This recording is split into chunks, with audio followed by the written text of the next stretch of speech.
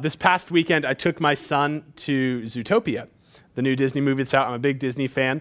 Unfortunately, for those of you who haven't yet seen it, it's not very good. Of the last 4 Disney movies that came out, Tangled was better, Frozen was better, Inside Out was better. So this comes in 4th in the last 4 movies. The plot, though, was really interesting. In fact, the plot was really just a Disneyfied version of Thomas More's book and idea of utopia. Many of you have probably heard that word utopia, hence the play on words with Zootopia. And utopia is this fictional island society that Thomas More writes about. And on this island, there is perfect society. People get along perfectly, they're ruled perfectly, they function perfectly, they're in relationship perfectly with one another. And there's all these sectors of the island that are broken up, and they have everything in common. And in Zootopia, you see a similar portrayal of reality. You see predators and prey living alongside of each other, and they look back at the time where predators would eat the prey. That was the uncivilized time, the Dark Ages. But now they know how to work together. And the plot of this movie is there are your 2 main characters, and there's been this outbreak of predators wanting to eat cute fuzzy bunnies, which also terrified my son. And so they're trying to figure out what it is that is causing the disruption in this utopia. What is it that's bringing out the worst in these animals? And the thesis is, if everyone was left to their own, good things would happen. The problem is either through certain animals' experience or through the intervention of something, you'll have to watch the movie to find out, through that intervention, these animals become bad and it disrupts the culture. The irony of this movie and the irony of Zootopia is that Thomas More's word utopia that he made up is the conjugation of 2 Greek words, which literally means not a place, no place. Thomas More's reality, which he painted, the joke is, it's not real. It's not sustainable. It can't happen. We can't have a perfect society. Yet, the dream of utopia is pervasive, isn't it? We talk about it. We know of the word. We desire that perfect society. You can't escape it as a human. We're in the middle of an election season here in the United States, in case you didn't know. And there's some campaign slogans out there that are interesting. So of the 5 candidates left, 3 of the campaign slogans are Make America Great Again, of he who should not be named, Reignite the Promise of America, and A Political Revolution is Coming. And then there's Hillary's, which is just Hillary for America, because apparently her name is enough of a slogan. And which is then followed up by John Kasich's, which is just K for us and or US. Yeah, get it? So anyway, but the rest of these guys, they're all promising either the institution of or the return to some sort of utopia. Make it great again. Resurrect a promise. Stir the revolution. And the interesting thing is that in politics, in literature, in movies, and wherever we encounter this idea of utopia, it's good that that dream be taken hold of by the masses, by the people. We as the people should want that. But as you begin to look at the narrative of what accompanies utopia, unless you have leaders willing to govern that state of perfect peace, that state of no resistance, it doesn't work. Utopia can be believed by whoever you want to believe, but unless there's someone to direct or to preserve this utopia, it falls apart. Today in Romans 13, we're looking at the Christian and government. We're looking at how we as believers live in a world where government exists. And the question I want you to think about is whatever happened to utopia? Because I guarantee you there's not one single historical leader in human history who said, my job's to make things worse. They all had the idea of utopia. They all had this dream to make things better. So why do we have longings for a perfect world? Why is that in our hearts? And more importantly, how do these longings shape our life in this tutopia, this place? Those are what we're going to look at today, and here's what we're going to see. To understand government, authority, and a responsibility, we need to know the God of the gospel and the gospel of God. Okay? To make sense of government, authority, and your role in that, you need to understand the God of the gospel and the gospel of God. So let's pray, and then we'll dive into Romans 13 tonight. Lord, we are grateful that the gospel is not only theoretical and not only theological, but it also has practical, social, and global impact on how we live our lives as believers and also as non-believers. But Lord, I pray tonight that we learn to think well, especially during this season with so much interest in government, which happens once every 4 years. Lord, I pray that in this room, we will have people who think well on government, who participate well as one who is ruled, but more importantly, that those thoughts and those actions are shaped by a clearer picture of who you are and what you've done for us in Jesus Christ. Lord, we ask that you help us think deeply on this to the glory of your name and for the good of us. We praise your name. Amen. So we're going to start tonight just by looking at verse 1 of Romans chapter 13. Austin just read this, but we'll read it again. Let every person be subject to the governing authorities, for there is no authority except from God, and those authorities that exist have been instituted by God. So here we see this really plain and clear statement that all authority is from God and by God. That means that all authority and any sort of practical thing which surrounds authority, like government or participation or rulers or principalities or laws, all of those things have to do with God. If you think about it, this generation, and specifically this age group, college age, it's always typified as people who hate authority, right? We don't like being told what to do. We don't like rules. We don't like regulations. And why is it that we as humans are so touchy with authority, so confused by authority, and so frustrated by authority? Have you ever thought about that? Why is it? You've never met one person who's like, I just like being told what to do. It's because understanding authority is a uniquely theological task. If God is the root of all authority, to be under authority or to be in authority is to have to wrestle with the reality of who God is. To know authority is to know the God of the gospel. And this is the first point tonight. Our first point is that God is the creative authority. God's not one of many. He is the creative authority. And to understand what I mean by creative authority, we need to look back at how we were created. If you haven't read the first part of Genesis, that's a great place to start. I'm just going to kind of summarize what goes on here. And in Genesis 1, we see God created man and woman. And then in Genesis 2, we get kind of a retelling of the story with a little bit more details. And Adam was formed. Adam's just the Hebrew word for man. Man was formed out of the dust of the ground. And God grabbed this dust and he breathed his breath into it, and that dust became a living man. And then God saw that it was good that it was not good that Adam should be alone, and so he caused Adam to fall into a deep sleep. And from Adam he took a rib, and out of rib he formed the woman. This means not only that God is creator, but it means that God did not create us as independent, unconnected entities.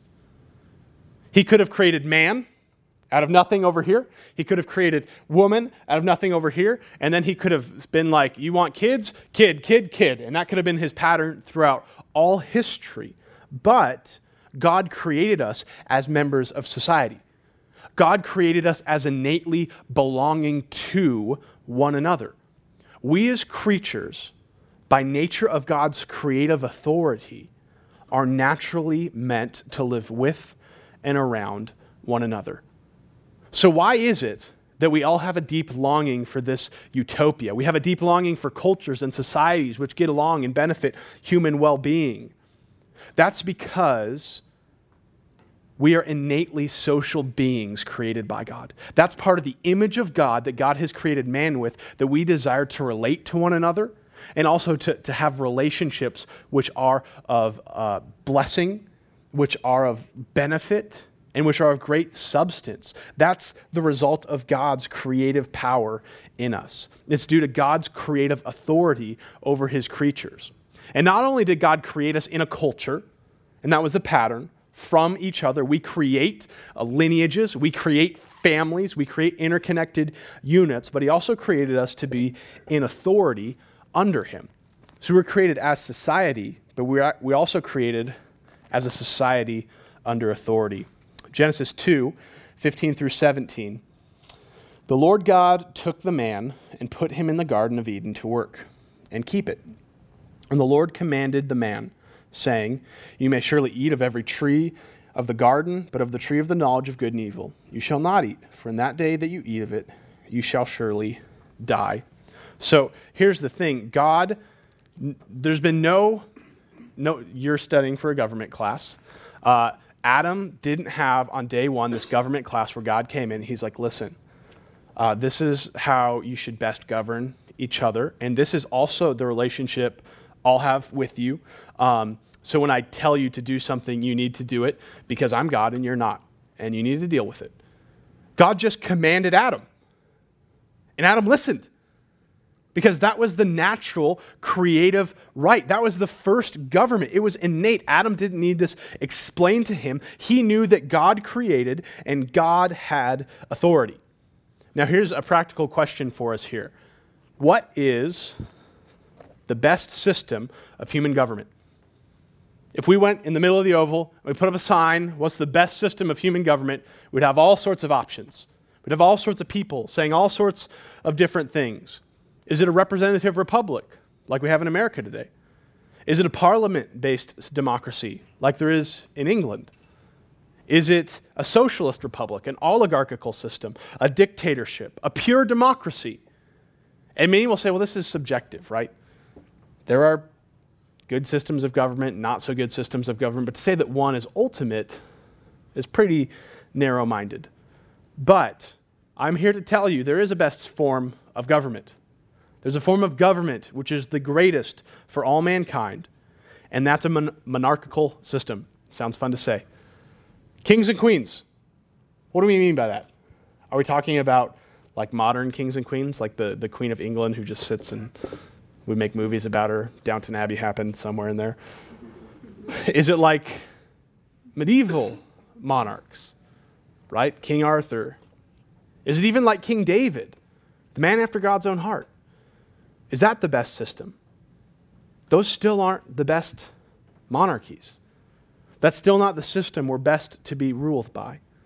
You see, the best rule for humanity is a monarchy like in Genesis 1 and 2, where it's not man, it's not a group of people, it's not a parliament, but it's God himself living as your king. And you see, there's this political philosophy that's floated around for a long while now, kind of a twist on Plato's philosopher king, and it's called the benevolent dictator. And it's kind of this theoretical idea that what's best is a dictator who has power, who has an effectiveness and a quickness to do what is best for the whole community, not simply for himself or for a specific group of people. He makes decisions out of what is best for the whole society. And actually, if you look up benevolent dictators, they'll show you some. There's a guy in Singapore, there's a guy in Rwanda who people say, these are the best things we have as benevolent dictators. The problem is, each of those men, in certain points, they fell prey to political corruption. They had ideologies and reforms that never got established and went by the wayside. They were still corrupt. They were still incapable of total reform. But God as king is unique. God knows no corruption.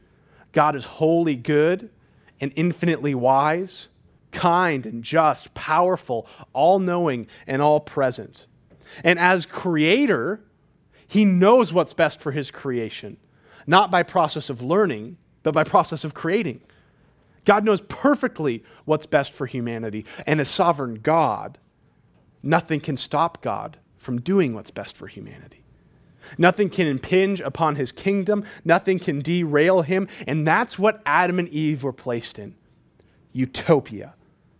In the presence of a good king who gave them commands and rules to live and flourish and enjoy perfect relation with him. But something happened. They rejected their system of utopia. Satan came and he began to doubt the goodness of the good king. He began to say, did God really say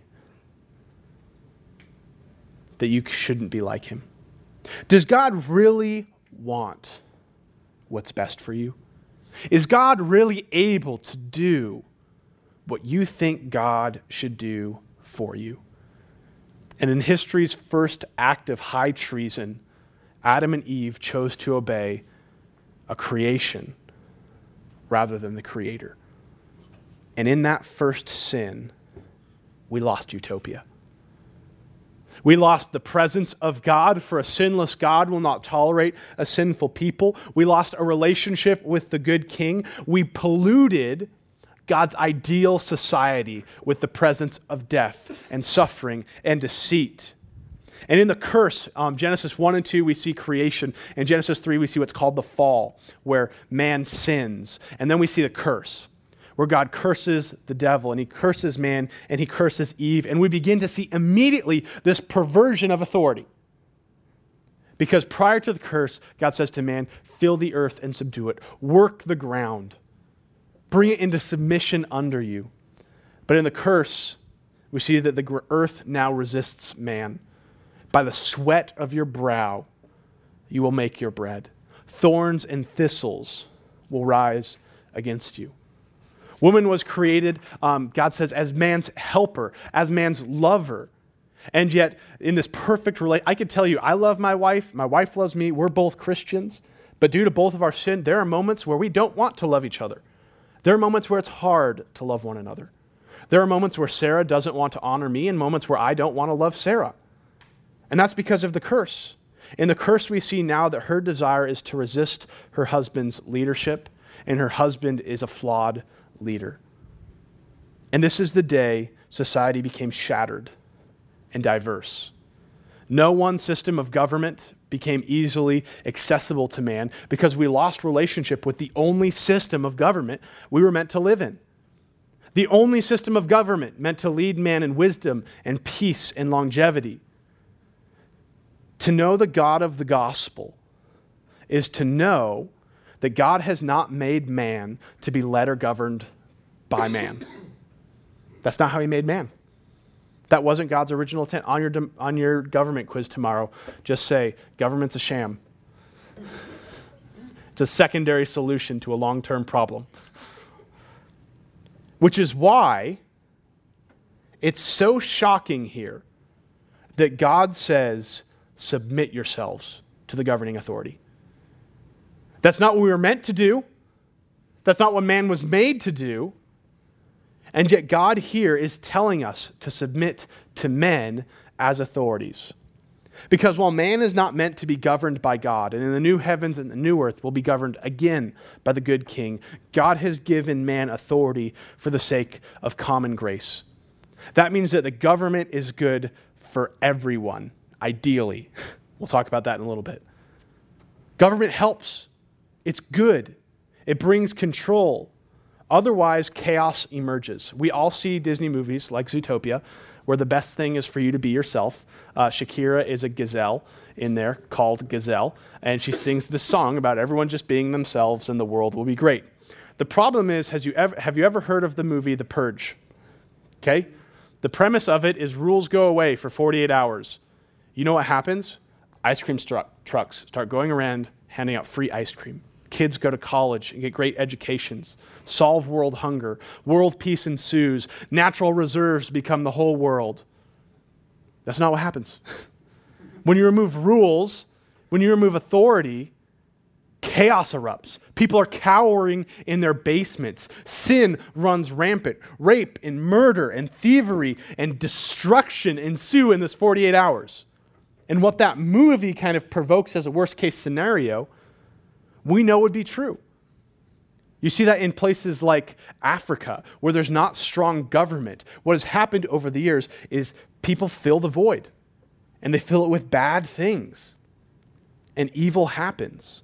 So God, in his wisdom, knows that man was meant to be led, and God has commissioned men in this immediate time frame to be ruled by men. Look back at Romans 13:1. Let every person be subject to the governing authorities, for there is no authority except from God, and those that exist have been instituted by God. So, in this immediate, the premise of all government, there's this guy named Abraham Kuyper, and he was this Dutch political figure and also this theologian. He did great things in the Netherlands. He wrote a great book on Christianity and politics, and he says the premise of all government is that God is sovereign over all of it. What he says, God is sovereign over the whole cosmos. And only when you understand that can you interact with government wisely. Because all rulers, what Paul says in Romans 13, all rulers are God's rulers. All rulers only have a significant authority because God has granted them a specific authority. But in order to understand this, we have to look at the rest of this. We have to see what borrowed authority means, both for those in authority and for those under authority. Verses 2-7. Therefore, whoever resists the authorities resists what God has appointed, and those who resist will incur judgment. For rulers are not a terror to good conduct, but to bad. Would you have no fear of the one who is in authority? Then do what is good, and you will receive his approval. For he is God's servant for your good. But if you do wrong, be afraid, for he does not bear the sword in vain. For he is a servant of God, an avenger who carries out the wrath of God on the wrongdoer. Therefore, one must be in subjection, not only to avoid God's wrath, but also for the sake of conscience. For because of this, you also pay taxes, for authorities are ministers of God, attending to this very thing. Pay to all what is owed them, taxes to whom taxes are owed, revenue to whom revenue is owed, respect to whom respect is owed, and honor to whom honor is owed. So there's a lot of stuff going on in this passage, a lot of implications here, but it's important to note that Paul is not promoting or ordaining any specific form of government. The Bible's best form of government is God is king. Inside of that, there's a lot of leeway. He lets you go to government class and go to forums online and try to debate which system of government is best. But what Paul is doing is he is making assumptions about what government principles are best to rule over man. What are generic principles which we ought to use when it comes to ruling men? And there are three assumptions in this text. The first assumption is that the government ought to protect what is good. We talk about what government should do. The first thing is the government ought to protect what is good. Romans 13:3 says this, "For rulers are not a terror to good conduct, but to bad. Would you have no fear of the one who is in authority? Then do what is good, and you will receive his approval." So whatever government system is in place, it should seek to protect and promote good conduct. That's what it should do. Why would we fear authority if authority is there to protect good? But we would fear authority if we're doing wrong. Why do I fear a cop when I'm going 85 miles per hour down the interstate? It's not because I'm scared of a cop on his own. It's because I'm sinning. I'm speeding. I'm breaking a rule. And this is why morality is important. We live in a culture that thinks it's progressive by saying morality is progressive. Morality is subjective. Morality is gray. However, morality is more than a tradition. Reality is more than a religion. Reality is the barometer of what is good at any given moment. And the role of government is to do what is good at any given moment. If our morals become increasingly small, we're limiting the way in which government can govern for peace. You see, there was a lot of things going on early in the debate on the Republican stage when people were talking about specific candidates' faith, and they'd say, well, we're not electing a pastor-in-chief. Why do we care about his faith? Like, why do we care if our president is a good, moral guy? Because if people don't know what good is, how are they to govern? It is good to have a good economy. How do they know what a good economy is if they don't know what's best? See, morality matters even on practical issues. At some point, we need to decide what is good, and God is saying here that the government cannot be blind to what is good. It needs to protect it. It needs to produce a culture where good is cherished. This means a government should make decisions about what is right and what is wrong. Fear and distrust of government systems stem from a long history of governments which often promote evil and punish good. And unfortunately, that happens. Paul himself knows this. If you look back at what we saw in Romans 8, look at what he says in this popular passage that I'm sure all of you have heard. Romans 8, verses 38. For I am sure that neither death nor life, nor angels nor rulers, the same type of language he's using in our passage in chapter 13, nor things present, nor things to come, nor powers, nor height, nor depth, nor anything else in all creation will be able to separate us from the love of God in Christ Jesus our Lord. What Paul is saying there is that there will be times where rulers seek to separate you from God. Rulers infringe upon your ability to worship God. Rulers, like what Paul encountered in Rome, will say, do not evangelize. Do not convert. Do not gather. Do not worship. And Paul knows that this should not be so. And I'm not going to spend hardly any time tonight talking about how we should live when governments are doing evil things. That's something that's a really good topic, and the Bible says much on it. But here we just want to focus on what the text is saying. Government should protect and even define what is good for the sake of well-being. Secondly, this is the flip side of the coin. Government should punish what's wrong. Romans 13:4. For he is God's servant for your good. But if you do wrong, be afraid. For he does not bear the sword in vain, for he is a servant of God, an avenger who carries out God's wrath on the wrongdoer. Justice should be at the center of good government. To not correct what is wrong is to love poorly.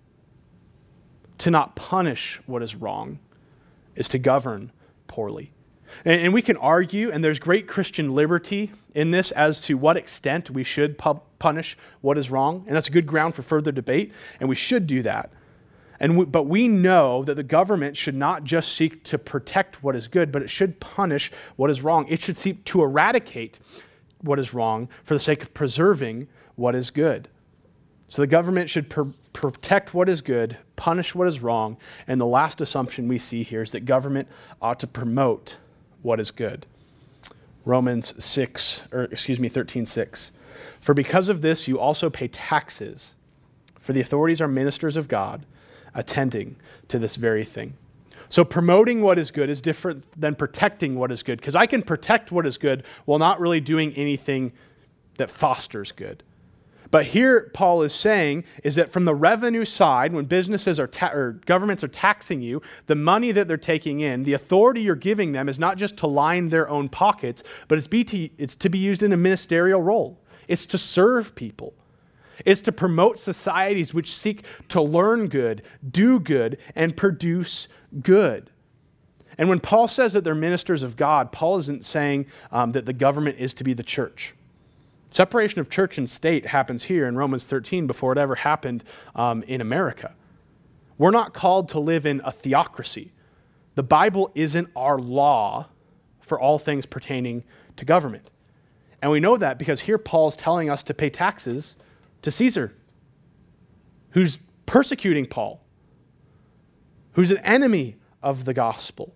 But Paul is being very clear here that the role of good government is to seek welfare, not personal wealth or prestige. So those are just three brief assumptions. And again, the length of The length and depth of how much the government should promote good is another debate, but it's clear that government should promote good. So those are cut and dry, okay? We all get that. That sounds right. That sounds like a good government, right? Do good, protect good, and punish wrongdoing.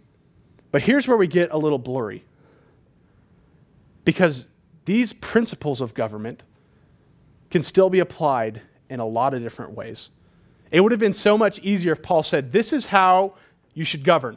This is the specific setup. Here's what your democratic system looks like. Here's what your government interaction should be. But he doesn't give us that. He gives us the command to obey, and he gives principles for those who are governing. So the question is how does this shape your life? Why is this relevant for you? Do you really need to be told you should pay taxes and you should obey government authorities so long as they're not telling you to do things that God has prohibited? And this is why we need to look at the second point tonight. We must not only know the God of the gospel as the root of authority, but we need to know the gospel of God. Because when we understand what God has done in the gospel, we actually begin to understand how we respond to varied systems of government. That means when we know the gospel well, we'll be able to not only be good Christians in a democratic republic, but we'll be able to be good Christians in a socialist environment. We'll be able to be good Christians in a parliament environment because our principles aren't based off of a system of government. Our principles are based off of what Christ has done in the gospel. So in closing, I want to give 4 implications, which are really relevant for us right now during this season, on how we interact with governing authorities and how that shapes our view of what's important. So we're looking at the gospel of Jesus, how the gospel of Jesus changes our thoughts. The first thing we need to do is we need to think deeply on the corporate and social nature of the gospel. Okay, let me be clear here. The gospel is first and foremost theological. It is the good news that Christ died for your sins. The gospel is the good news not because it makes us better men, but because it brings us from death to life. Before the gospel ever changes your relationship with another man, it changes your relationship with God himself. That is our chief need. Our chief need isn't world peace. Our chief need is to be friends and sons and daughters of God. However, when Christ restores us, when Christ forgives our sins, when he takes our punishment, there are plenty of social implications that flow out of it. Namely, and think of what we just saw in the presuppositions, in the gospel, we begin to know what is good. In the gospel, we see a perfect picture of what is just. In the gospel, we see what it means to truly promote what is good. You see, when you begin to think of what is good, is the first thing you think about the gospel. Is the first thing you think about is how is God good to me in Jesus Christ? When you think about what's best to rule man, do you think about man's problem? The gospel defines man's problem. If you have a different view of man's problem than what's the reality, your government will look different.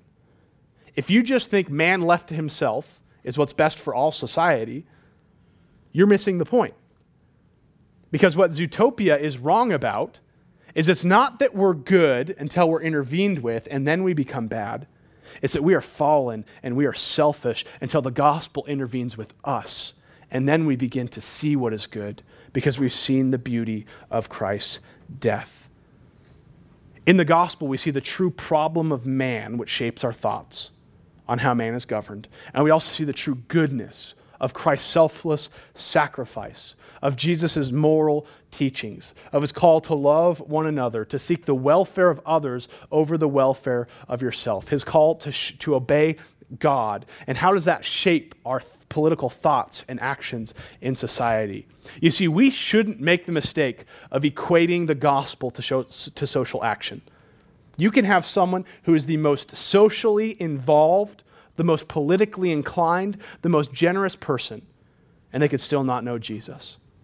But it's equally as wrong as a Christian to believe the gospel and not have the gospel change our moral actions. The gospel needs to shape how we think about the interaction in society. The gospel needs to challenge how we think about abortion, what we think about taxes, what we think about religious liberty, what we think about marriage, what we think about children, what we think about welfare. The gospel needs to shape that because the gospel has purchased all of us. So when you think about politics, when you think about laws, when you think about obedience, when you think about civil disobedience, are you thinking in light of the gospel? Because only then do you think how you ought to think. Because the gospel frees us from the power of personal preference, of thinking what's best for me. And we can begin for the first time to think about what's best for the glory of God in Jesus Christ and what's best for others. And this is really the first political season where I've been really involved in it. And I found out as things keep going and he who should not be named keeps climbing up in the polls, I get really anxious about things. But the beauty of letting the gospel shape your politics is you know that the greatest government's yet to come. That no system of government is entirely perfect. And there's no utopia led by man. And so I have here, I printed out a bunch of these, a great resource for you that's really helped me think clearly and biblically about social issues. It's called the Ethics and Religious Liberty Convention, the ERLC for short.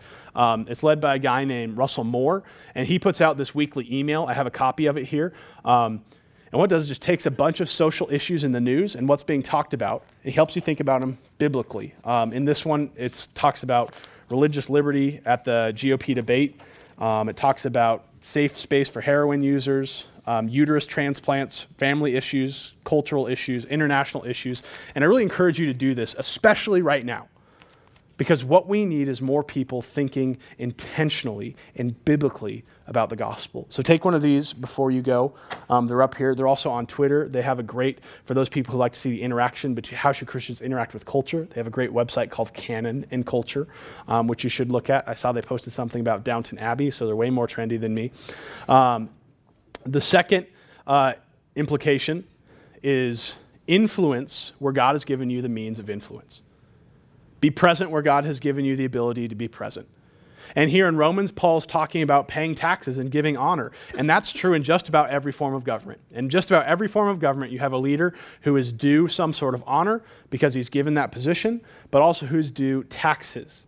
And here's the thing, when we think about us in America, because that's what we're thinking about right now, we need to realize the positions that God has given us to influence, not because America's the best, but because this is where we are. And we need to realize that we have the ability to influence for a greater good because we've seen the greatest good in the gospel. We have new eyes to see man's need and God's goodness. We know that the ultimate hope for humanity exists in Jesus because we're living proof of it. We have a relationship with the good King, and we know that one day utopia will be restored because we'll live in the new heavens and the new earth where God rules over us in perfect peace, and he has eradicated sin, protected what is good, and creates a culture where we know only blessings. Which means we should seek to bring those social implications into our societal circles. That means vote. Easiest thing you could do, vote in your primary. If you're here and you're from out of state and you're going to be here for 4 years, that's a presidential term, you should register to vote in Montana. Vote for we have a gubernatorial, because governor election isn't cool enough, gubernatorial election coming up. You should vote in that. Research your candidates. Pay attention to their social polity, but also pay attention to their morality. Because morality, the idea of what is good, shapes policies for the public good. Okay? If anything happens tonight that's beneficial for how you think about politics, you can't disassociate morality from policy. You can't. Building a crosswalk, as inordinate as it might seem, is a reflection of what is good. And if people have a poor ability to see what is good, it's going to shape more than religious liberty or rights to life. Democracy needs morality. If democracy, so I'm talking again about America here, the assumption is we're in America. If democracy is the voice of the people, and we have a people who don't know what is good, we become our own tyrants.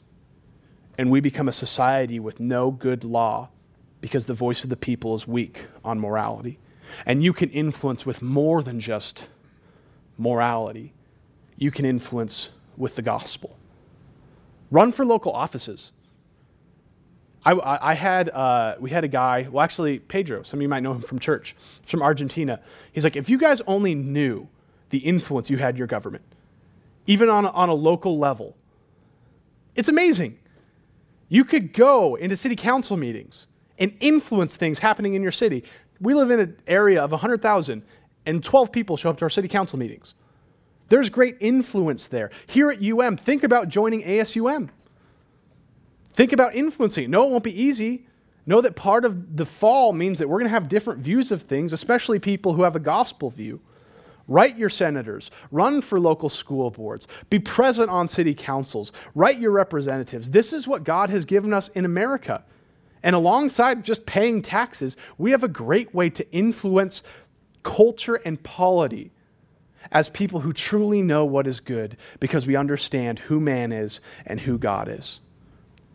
Thirdly, implication for us is rest in God's sovereign guidance of history. Because it's true that not all leaders have been good, right? Don't need a world history class to know that. We know that. But Romans 13:1 is still true. God is Lord over all of them. You say, well, how does a good God let bad rulers exist? And we know that God uses wicked things for good because we've seen the cross of Jesus. The most wicked event in the history of our world is where the only innocent man to have ever existed was murdered at the hands of a bloodthirsty crowd. And God purposed it and planned it for his good.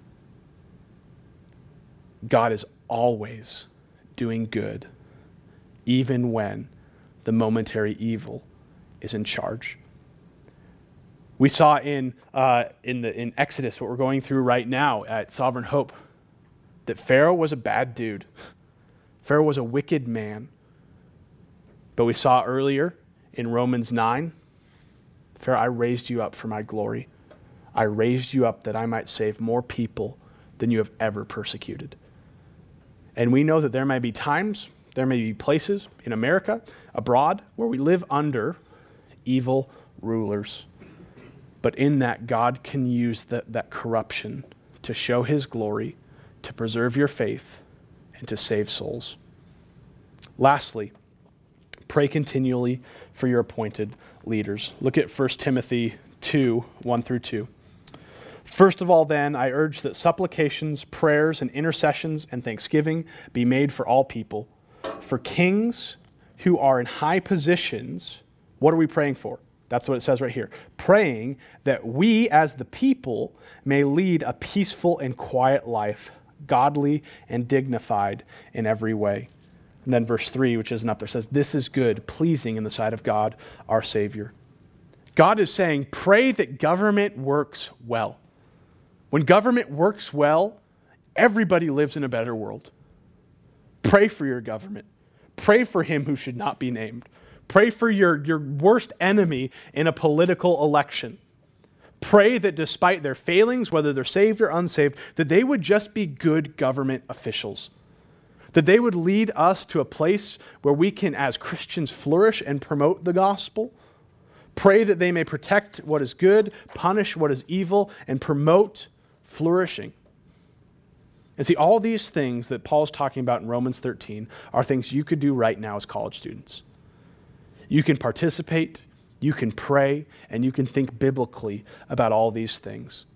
The gospel does shape your politics.